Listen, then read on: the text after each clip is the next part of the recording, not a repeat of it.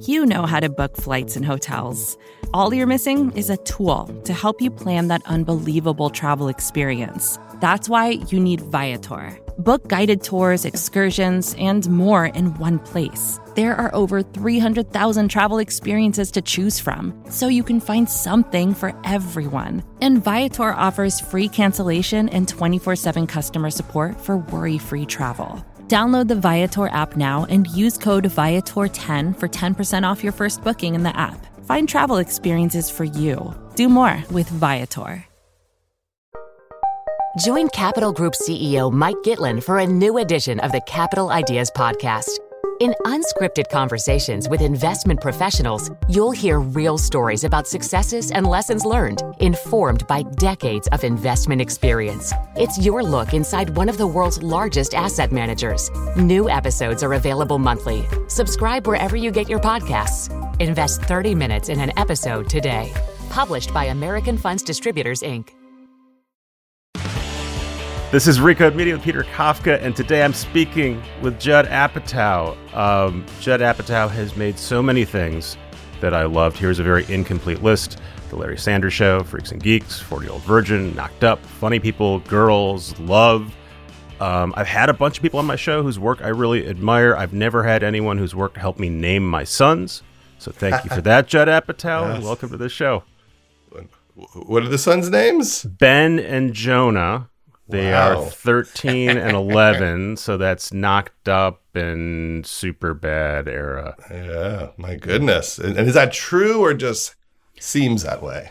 Oh, no, it's definitely true. I was definitely watching Knocked Up going, oh, Ben, that's the character's name. That's a good Old Testament name for my kid. I like that name. That's a good name. There's some Ben Apatows out there. Do you know them? Sure. Okay, good.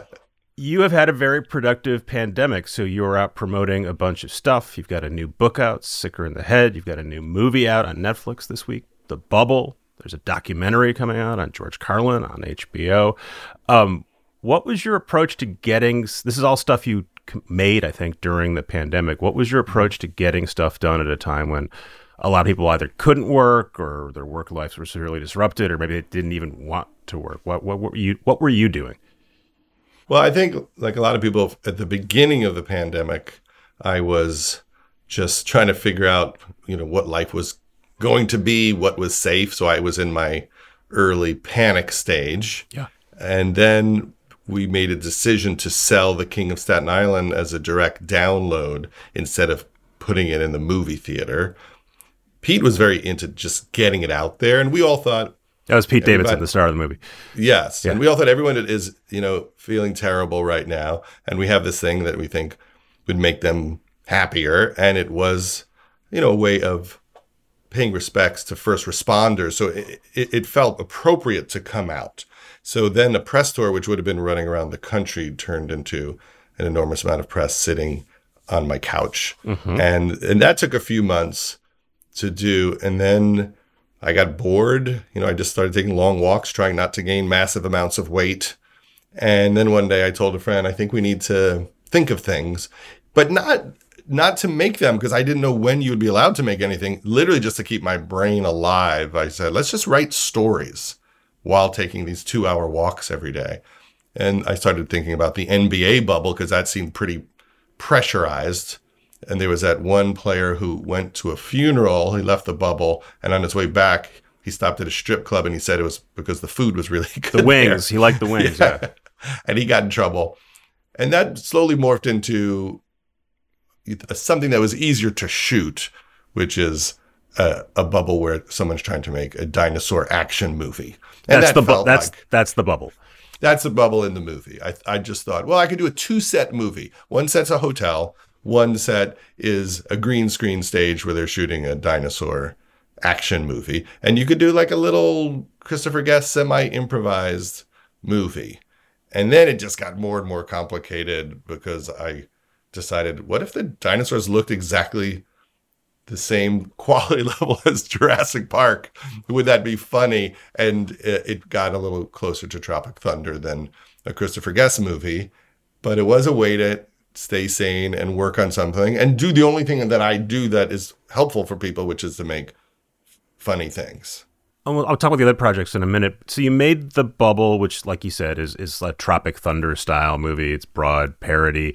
It's specifically about the pandemic. You made it in the pandemic. I think a lot of stuff that was either made in the pandemic or created, has been coming out afterwards, doesn't reference the pandemic. People go out of their way not to show people in masks, or they'll reference it sort of obliquely, but you're explicitly making it about the pandemic. Were you thinking about whether people would want to see something that referenced something that was either still going on or something they'd just gotten out of and was a terrible experience? I mean, I've been debating that with people till today. I don't know, what people will make of something that is trying to have us laugh at something that was so painful and continues to be painful. But what we're really joking about is lockdowns, isolation, being forced to try to keep your life going when the world is shutting down, how hard it is at work, how hard it is for your ego and your personal life.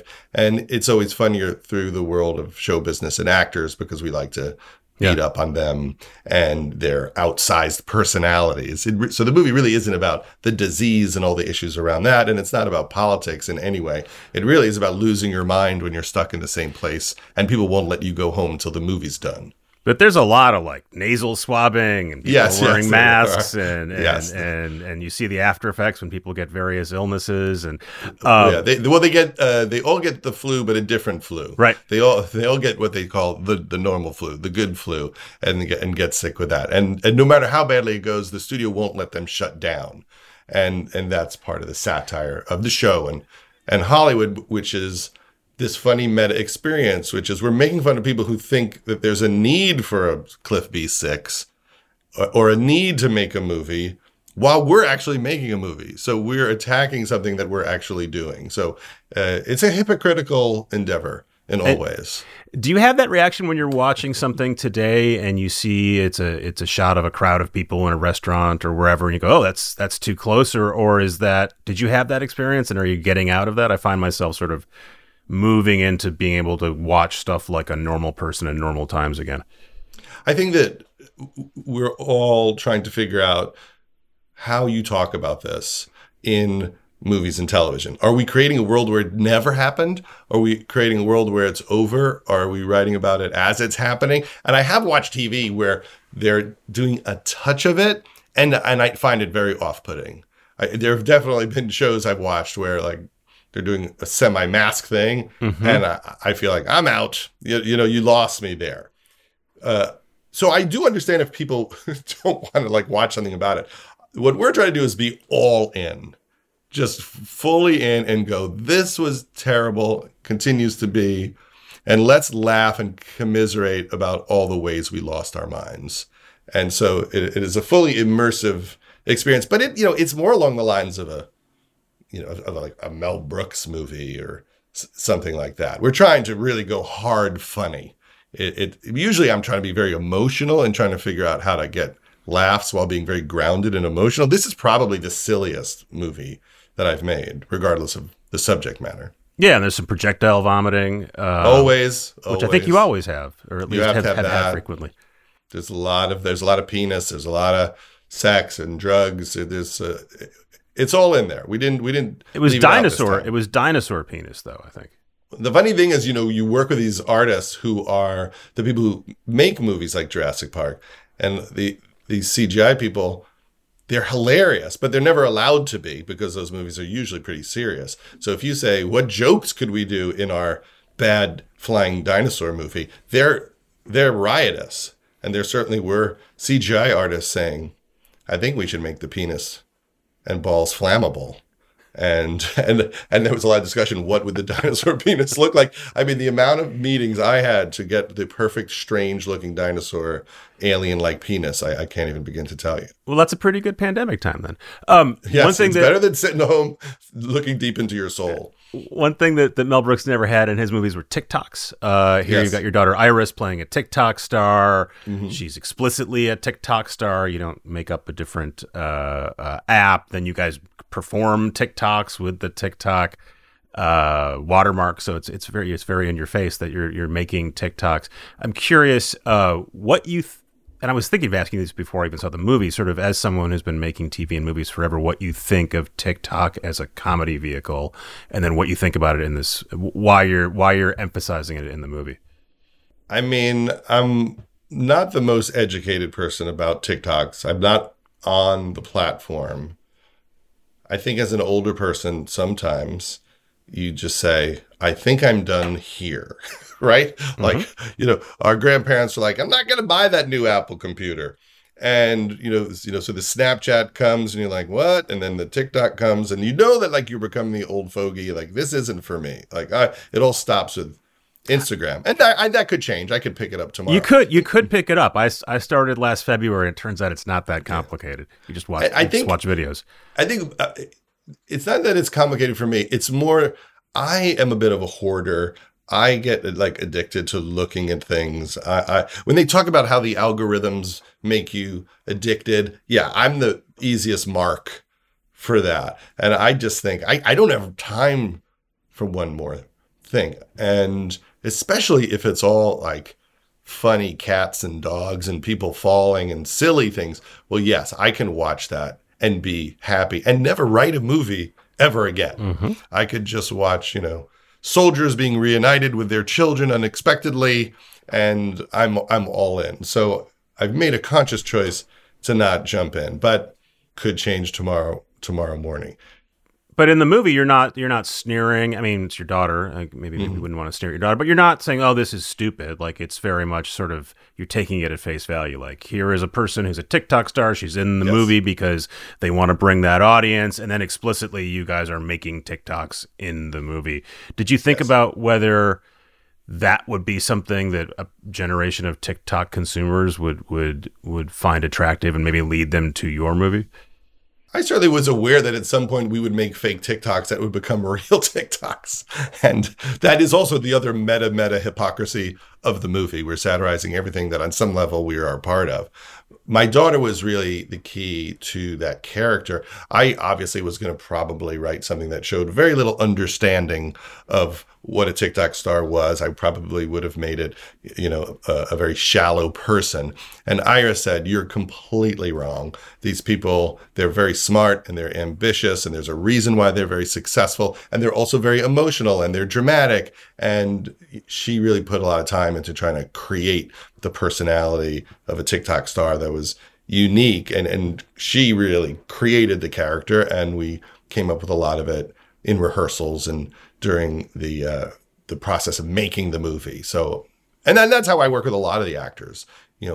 I have an outline for how I think their characters should behave, but I do want to morph it with their personality and their ideas. If you're with Fred Armisen and you're like, let's come up with a funny Sundance winning director, it's a collaboration with Fred about what's funny about someone who made a movie for $30,000, won an award, and then their next movie had $100 million budget. Yeah, and we should mention this is a huge cast. Keegan-Michael Key, your daughter, Fred Armisen, a bunch of folks I'd never seen before. Yes. And I couldn't tell if that was because they are popular in other countries that aren't the U.S. or if they are TikTok people or both. Well, what was really fun about this, and it was an experience I had never had, is I shot it in London, and I was able to go there and find some of the great English and comedy stars and people from around the world. So we have Maria Bakalova from Borat and Peter Serafinowicz, who's a legend over there, as well as people like Samson Keogh, and people like Harry Trevelyan, who plays the COVID supervisor, who's someone I saw on Instagram just doing funny videos. He had never been in anything before, literally nothing, but his Instagram was hilarious. And then he came on set and with no experience really stole every scene he was in, and it was pretty shocking because this is the guy who plays the COVID doctor, or the guy who says, due to the COVID protocols, you can't hit on people or touch people, but you can make sweet eyes. And every day, we would just say, just make a speech about what the protocols are, or something like that, and he would be able to improvise something pretty amazing. Did you have any sense of like, oh, this is different than working with a Pete Davidson or someone who's come up through traditional comedy or movies? Did you feel like, oh, I'm working with an Instagram star and that's different? Well, I was very shocked because he's a great actor, and I just don't know how you become a great actor having never been in these situations before. But there are people who are just very natural and funny, and for reasons which make no sense, confident. Because it's scary to be on a set and have to suddenly improvise in front of a 40-person crew and other actors. It's pretty remarkable how great he is in the movie. And he's a very nice person. But he literally had like 3 lines in the script. And I just said, just be around whenever we're shooting and I'll throw you a couple of lines. And every time he made something out of it. And that is a little bit about what's happening with Instagram and places like TikTok, which is there are people alone in their room figuring out how to be funny. And someone said to me that there's a whole group of people, they're almost like stand-up stars who don't do it in the clubs. And they get good. It's not like you can say, you can't get good. There are people who are insanely funny and they don't leave their room. And that's a new thing. Yeah, in your book, you're talking to Amber Ruffin, who's a writer for Seth Meyers, and she's someone who has traditionally gone through tons of improv. But she was talking about how performing without an audience during the first year or so, maybe 2 years of the pandemic, was pleasurable for her, that she enjoyed not having an audience, that it freed her. Yes. So I guess you'll see more of that. Speaking of the audience, you mentioned King of Staten Island was a direct-to-video in the beginning of the pandemic. This is a Netflix-only streaming movie. We were talking before we recorded about how that's different and how you've got to do a premiere at the Paris theater that Netflix owns. Yes. At this point, do you care whether an audience sees your movie in a theater or at home? And what do you gain and what do you lose by making movies that are streaming only? Well, I think that's really the question, is what is the relationship between the artist and the creator to the experience of people watching it? And I think about movies. So let's say I make a movie and it costs $10 to see it. And 10 million people see it and it grosses $100 million. Well, that's a gigantic success for a comedy. Now on Netflix, let's assume if this movie doesn't do great, 30 to 40 million people will watch it around the world. And then what will that feel like? Like someone could say, it's a disaster. Only 25 million people watched it. And so what am I supposed to make of it? Because it feels different on the street. And what does it feel like when people watch your movie and they like it, but then they watch like 70 other shows right afterwards and it doesn't really imprint for that long? And that's the experience I'm interested in having, to see what it's like. Because I know a lot of people see great things, but then, if you watch 60 episodes of 90 Day Fiancé right afterwards, do you remember how much you loved watching Power of the Dog? Right. A streaming service. And the truth is, I don't know if it is different. It might be that I'm older and this is how people consume things. And they love these movies that they watch at home in the same way I loved going to see The Jerk in a movie theater. I don't really know if there's a difference. It might be all in my head. And so I think the artist has to make some sort of adjustment that this relationship is different. Yeah, we're around the same age. To me, it just feels fundamentally different when you go out to see a movie and all of the good and bad things that come with that. I remember coming back from Funny People, a movie you made years ago, and came home and my very young son had blood all over his face. My parents were watching him, and they didn't want to disturb us during the movie. So anyway, I associate going to that movie with violence and blood. With blood. But now you'll never forget that movie. I will always remember that movie. It's related to trauma. But yeah, and it's hard for me to imagine that Red Notice, which is the Netflix's most popular movie ever, and gazillion people saw it, is meaningful to those people. But maybe I'm wrong. Maybe people who love that movie love it. Does it need to be? Does it need to be meaningful?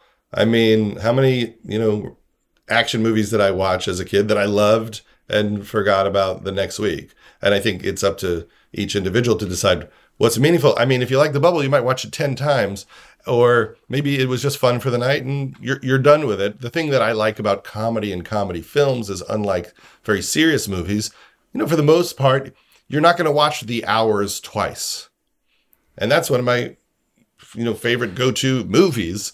I just don't think that it serves the same purpose in your life, where when you're feeling crappy, you might just put on Step Brothers for the 75th time. And so it's confusing right now. The thing I thought you were going to say is, well, obviously for comedies, you see them in a theater, laughing along with people next to you, your friends or strangers, is a big part of the experience. And when you consume it at the first time at home, it's different. But it seems like maybe we just have to live with the fact that a lot of this stuff is going to be viewed for the first time and forever on a phone, on a TV. Well, comedy at its best is a big communal experience. We've been testing this movie that Billy Eichner stars in, that he wrote with the director Nick Stoller, called Bros. And it's the first, kind of big budgeted gay rom-com from a major studio. So we've been going around the country showing it to audiences, and it's packed. It's 300 people, completely filled theaters, and it kills. People love it. It's very emotional. It's really, really funny. And when you leave the theater, you think, this is what people want. People love this. They love this way more than seeing things at home.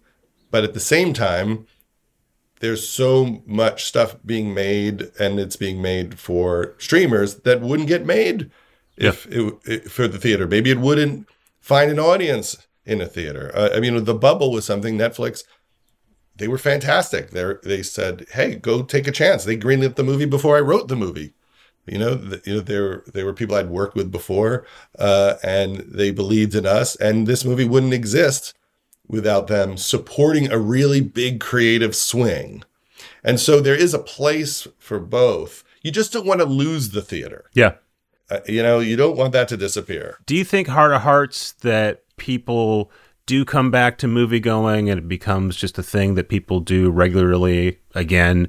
Or do you think that 2 years of the pandemic have taught us that, it's going to be superhero movies and maybe horror movies and just about everything else people watch at home because they've gotten used to it. And that's the new normal. I think people love being home and they love saving money and they love being comfortable. But I went with my daughter to see The Batman, and we had the greatest time. Yeah. And then the next day she called me and she said, do you want to go see this movie? And it was a horror movie, because she loved being at the theater. I could tell. We just had the best movie theater experience. And I always tell people, if someone made The Hangover 4 right now, it would make $1 billion.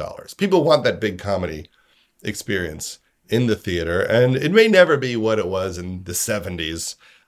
Obviously, it's changed. But I hope there's a healthy diet of adult movies and dramas and comedies in addition to action and horror, because you do need to train the audience to also enjoy that in the theater. And if people don't have big comedy experiences, then they won't seek it out. They have to know how great it is. And it's weird for multiple years to disappear from young people's lives where they don't develop the movie theater habit. Yeah.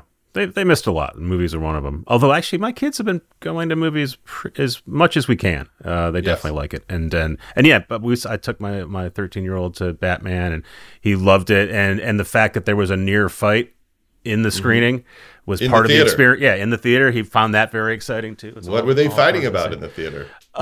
There were a bunch of kids yelling stupid stuff, and then an older guy told them to shut the fuck up, and then there was some chest bumping. It was very exciting. That's not good during the Batman. You got to respect the Batman. That's what he kept saying. There's kids here trying to watch fucking Batman, which I just thought the whole experience was great. We'll be right back after a word from a sponsor. Did you know the Capital Ideas podcast now has a new monthly edition hosted by Capital Group CEO Mike Gitlin? Through the words and experiences of investment professionals, you'll discover who was their best mentor, what's a mistake they made that changed their approach, and how do they find their next great idea. Subscribe wherever you get your podcasts. Published by American Funds Distributors, Inc. This episode is brought to you by State Farm. You've heard it before. Like a good neighbor, State Farm is there. But it's more than just a tagline, because State Farm agents are small business owners themselves who live and work in your community. And if you're in the market for small business insurance, who better to work with than an agent who understands what it takes? State Farm agents can help you create a personalized insurance plan that fits your small business needs and budget. Talk to your local State Farm agent today about small business insurance. Like a good neighbor, State Farm is there. And we're back.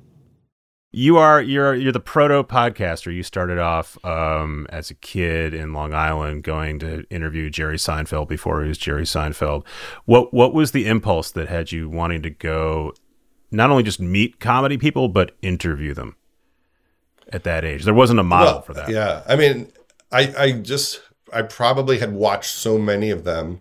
And on one level, I thought it'd be exciting to meet one because I was a fan. I would sit and write fan letters all day long to see who would send me autographed pictures back.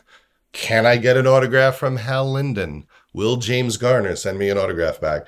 And so my friend was interviewing people for our high school radio station, like REM, bands, Susie and the Banshee and Jeff Buckley. And so my friend Josh Rosenthal was doing that. And then he said, oh, you should try to see if you could talk to comedians. And so Steve Allen had a book coming out. And what's funny is he had a book coming out. It might have even been called Funny People. And it was just essays about different comedians. He would just write little mini bios. And I met Steve Allen. And then I thought, who else could I meet? And then I just tried to meet everyone I wanted to meet. Harold Ramis, Howard Stern. And was it the meeting them that was exciting, or the actual talking to them and interviewing them that was the thrill? Well, the first part is just to know they're real. Like, oh my God, they exist. I can touch them. They can touch me. And I think that made me feel like, oh, being in comedy is possible because that's a human being. And as a kid, you watch TV, and the weatherman is the most exciting thing in the world. You'd see him at the grocery store, you'd lose your mind. Yeah. And then to ask them questions, how do you do it? Specifically, how do you do it?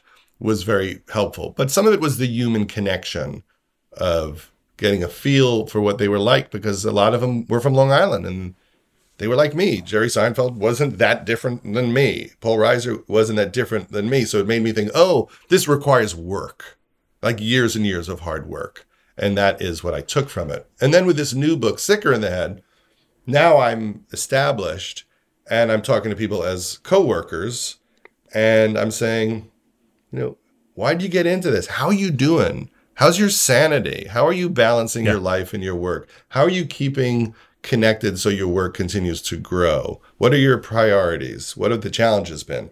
So it is like talking to someone to trade advice as opposed to just ask advice when I was a kid. So in between being a kid and interviewing your heroes and now you're talking to them and maybe they're still your heroes, but they're also your peers, you tried to be a stand-up comic, right? And then moved into writing and directing and producing. What was the moment where you realized, oh, I'm better behind the stage than on? And I've seen you on stage, by the way. Yeah. I saw you at South by years ago. You were great. Yes. But what made you think, no, I'm better being behind instead of on front? I mean, it was pretty obvious. It's funny because I always tell this story, and Adam Sandler always gets annoyed with me and says, like, oh, you were just as funny as all of us.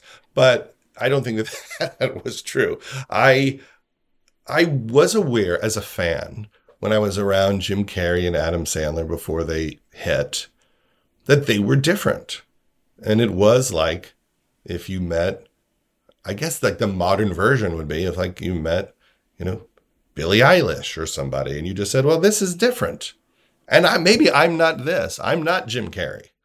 I understand what he's doing. I could write for him, but I'm never going to perform like this. But there are lots of people who are not Jim Carrey who either make a career in comedy and they have some degree of success, or they don't realize they're not Jim Carrey and they spend a lot of time.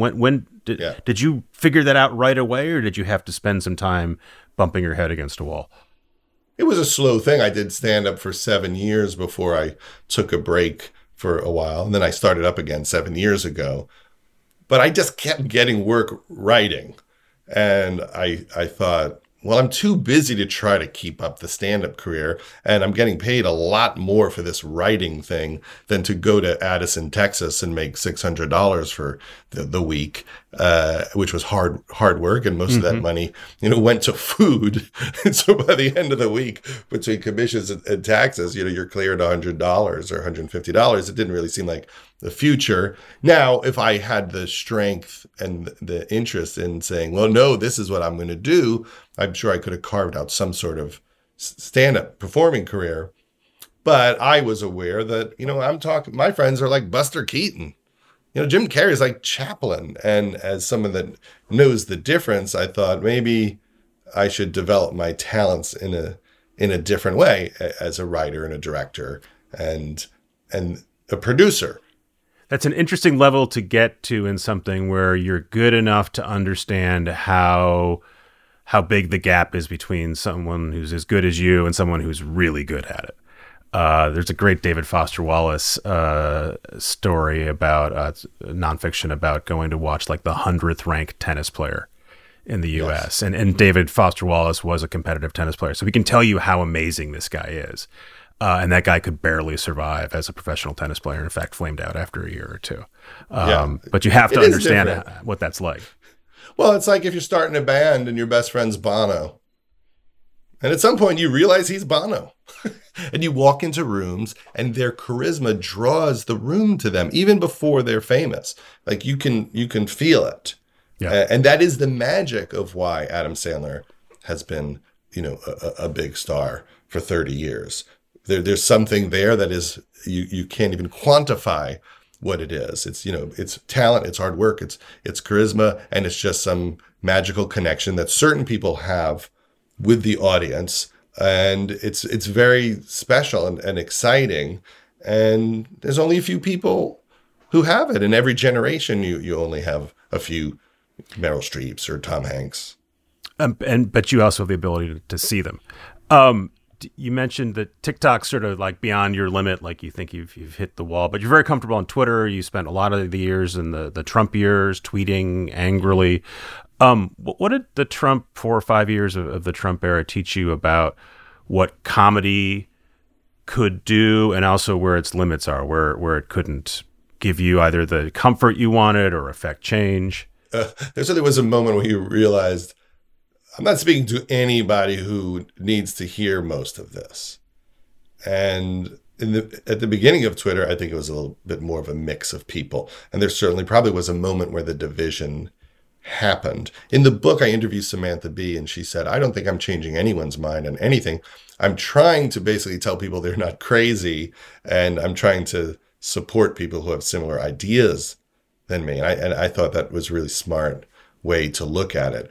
I do think where you can have an impact on social media is to push young people to get involved and to push people to vote, because the voting rates are very low, and especially among young people. So a lot of my personal work, both on social media but also in organizing, is trying to get the people who are on the edge of voting to get up and do it. So we're always trying to create PSAs or funny videos to tell people, like, you can make a gigantic impact on this, but you do have to do something. Do you have any sense of whether that stuff works, whether you exhorting someone to put their phone down and go vote actually translates to a vote? Is there any way of tracking that, or is it just a gut, or are you totally in the void? I mean, I don't know. I mean, we've done these campaigns every time, and some of these races are very close. I mean, very, very close. The presidential race was close. A lot of these congressional seats are very close. And, some of what we've tried to do is convince people with massive social media reach to push people to vote. Not even to tell them to vote Democrat or Republican, just tell people to vote.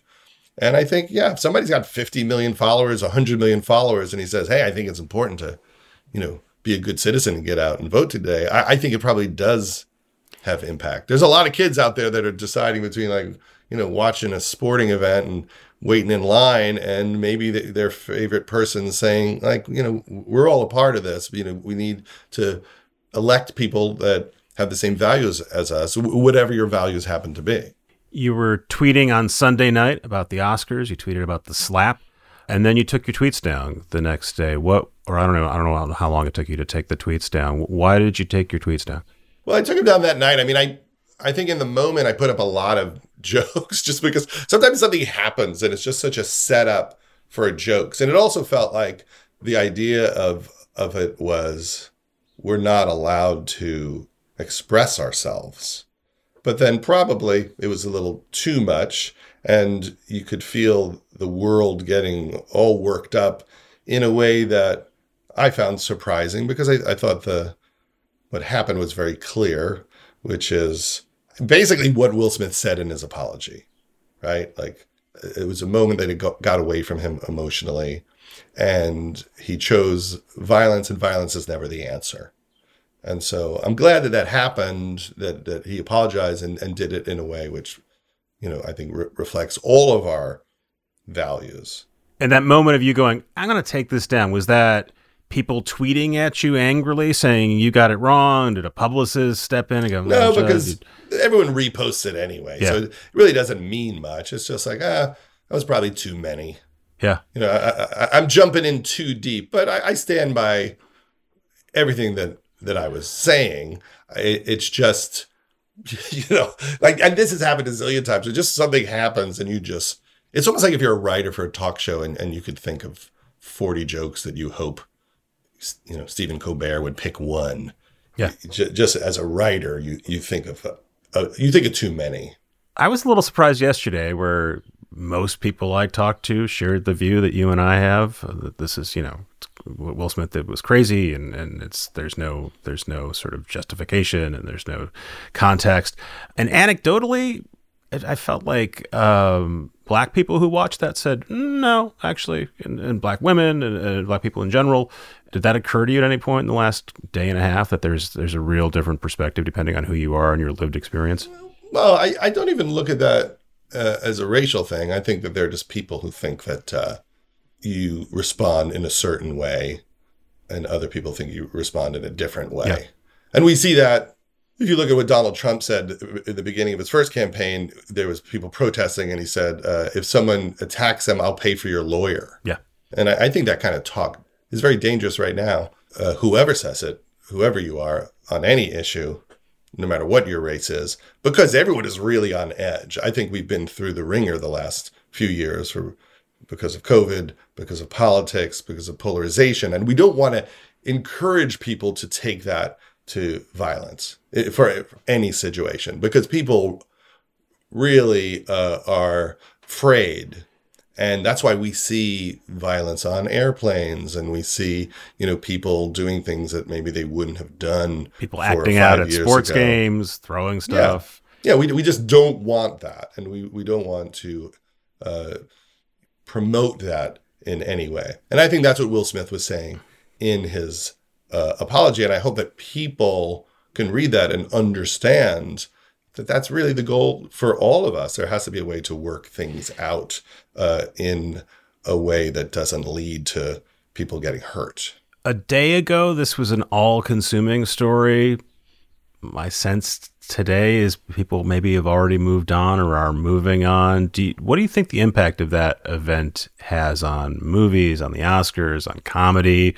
Or is this just a story that we're going to remember sort of vaguely a year from now? It's hard to know because there's such a churn of events, and there's so much going on. I mean, you know, we're on the precipice of what could be a world war. Mm-hmm. And so as important as it is to inspire kids to want peace, you know, we want that in a much larger way. And we're all very nervous because the world is in the hands of very few people who can make really large choices. You know, Putin can sit in a room and just go, I'm going to level this city and everybody in it, and I'm going to blow up that hospital, and I'm going to blow up that theater filled with children. And it is a terrifying moment. And whether or not it is expressed explicitly, I think everyone is in a state right now about it. Someone with a platform that you have, and you can make movies and TV shows, and people pay attention to what you say and do. You've gone through this with Trump. Now we're in an entirely different situation, but also is calamitous. Do you feel like, oh, I've learned how to harness what I can do and I can have an effect, or do you feel like I still don't understand how to bend the world in the way in the direction I'd like? I mean, sometimes you know, people say to me, you know, it's all a waste of time and maybe toxic to have an opinion, and I always just think, well, if I don't have an opinion, so then I disappear, and then does that mean everyone shouldn't have an opinion? And then there are certain people that are certainly going to have their opinions, and there is a debate about what we want the country to be and what we think it should stand for. So it always feels wrong to be silent, to me. Now, there's a bad way to do it, and there's a way to do it that kind of probably causes more problems than it helps or heals. And that's very difficult to understand, like where that line is. But I always think about World War II. I always think about Hitler. I think about people who just stood by and allowed things to happen and didn't raise their voices or take action. This is a very strange country right now. I've been doing a documentary about George Carlin, and he just talked about, corporate forces that want us to fight so that they can make money while we're distracted. And I think that is often true. People make money when we have war. Mm-hmm. We've already heard people from these companies say this is going to be a great year for us. They don't mind, and there's a lot of businesses that do better because of this, or people take advantage of it politically, and it's all very dangerous. So what can you do? I mean, for me, you could try to get people to vote. You could try to make the voting laws more fair. It makes no sense that in this country, we don't get the day off to vote. It makes no sense that you can't do like motor voter registration. The idea that one party in this country is really trying to create obstacles to voting goes against the core of democracy. But if democracy was pure, people would be against major corporations. And that's why major corporations spend a lot of money to control politicians to make sure it's hard for people to vote. And, this is how our country works. And it requires a lot of energy to push against that. These people are organized. They got a lot of cash. And that's very scary. At the same time, we look at what's happening in Ukraine, and all these people are risking their lives and dying for the rights that we're almost trying to get rid of. We're trying to take away the freedom to vote and to run our government. So I hope people will pay attention to that. It's very, very hard to wrap your head around, and you can understand the impulse to want to ignore all of it and at the same time be entertained. I'm trying to find a way to tie all this together with your movie promotion. I'm not succeeding. It doesn't lead to the bubble, but the funny thing is, what my book is about is how can you be funny right now? What is the value of being funny in this era? And so I talked to a lot of people like Rami Youssef and Hassan Minhaj and Lin-Manuel Miranda and Nathan Fielder and Whoopi Goldberg to say, what are we supposed to do? What is the purpose of comedy and art in a calamitous world? Your preface is, you talk about this feeling you had in the pandemic. What meaning does my life have? Why am I so disinterested and interested at the same time? And that seems like a very good encapsulation of our state right now. Yes, I think that people feel powerless, but yet you got to fight against that feeling that you can't make an impact. And it's not supposed to be that one person changes everything. It's, we're a democracy, and the simplest thing is learn what's happening in your community. Figure out which judge you should vote for. Figure out what the issues are. And the more people who are involved, the better chance the country has. Judd Apatow, I feel better talking to you. I don't. Time. Yeah, well, I don't feel better. Yeah, but you entertained me. You entertained me. I'm going to let you go. It's delightful to meet you. I'm a big fan, like I said. Thank you very much. Thanks for having me.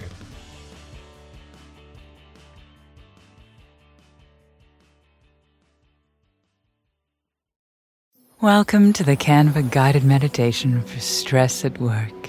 Impending deadline? Generate Canva presentations in seconds. So fast. Brainstorm got too big? Ooh. Summarize with AI in a click. Writer's block? Release with Canva Magic Write. Magical. Stress less and save time at canva.com. Designed for work.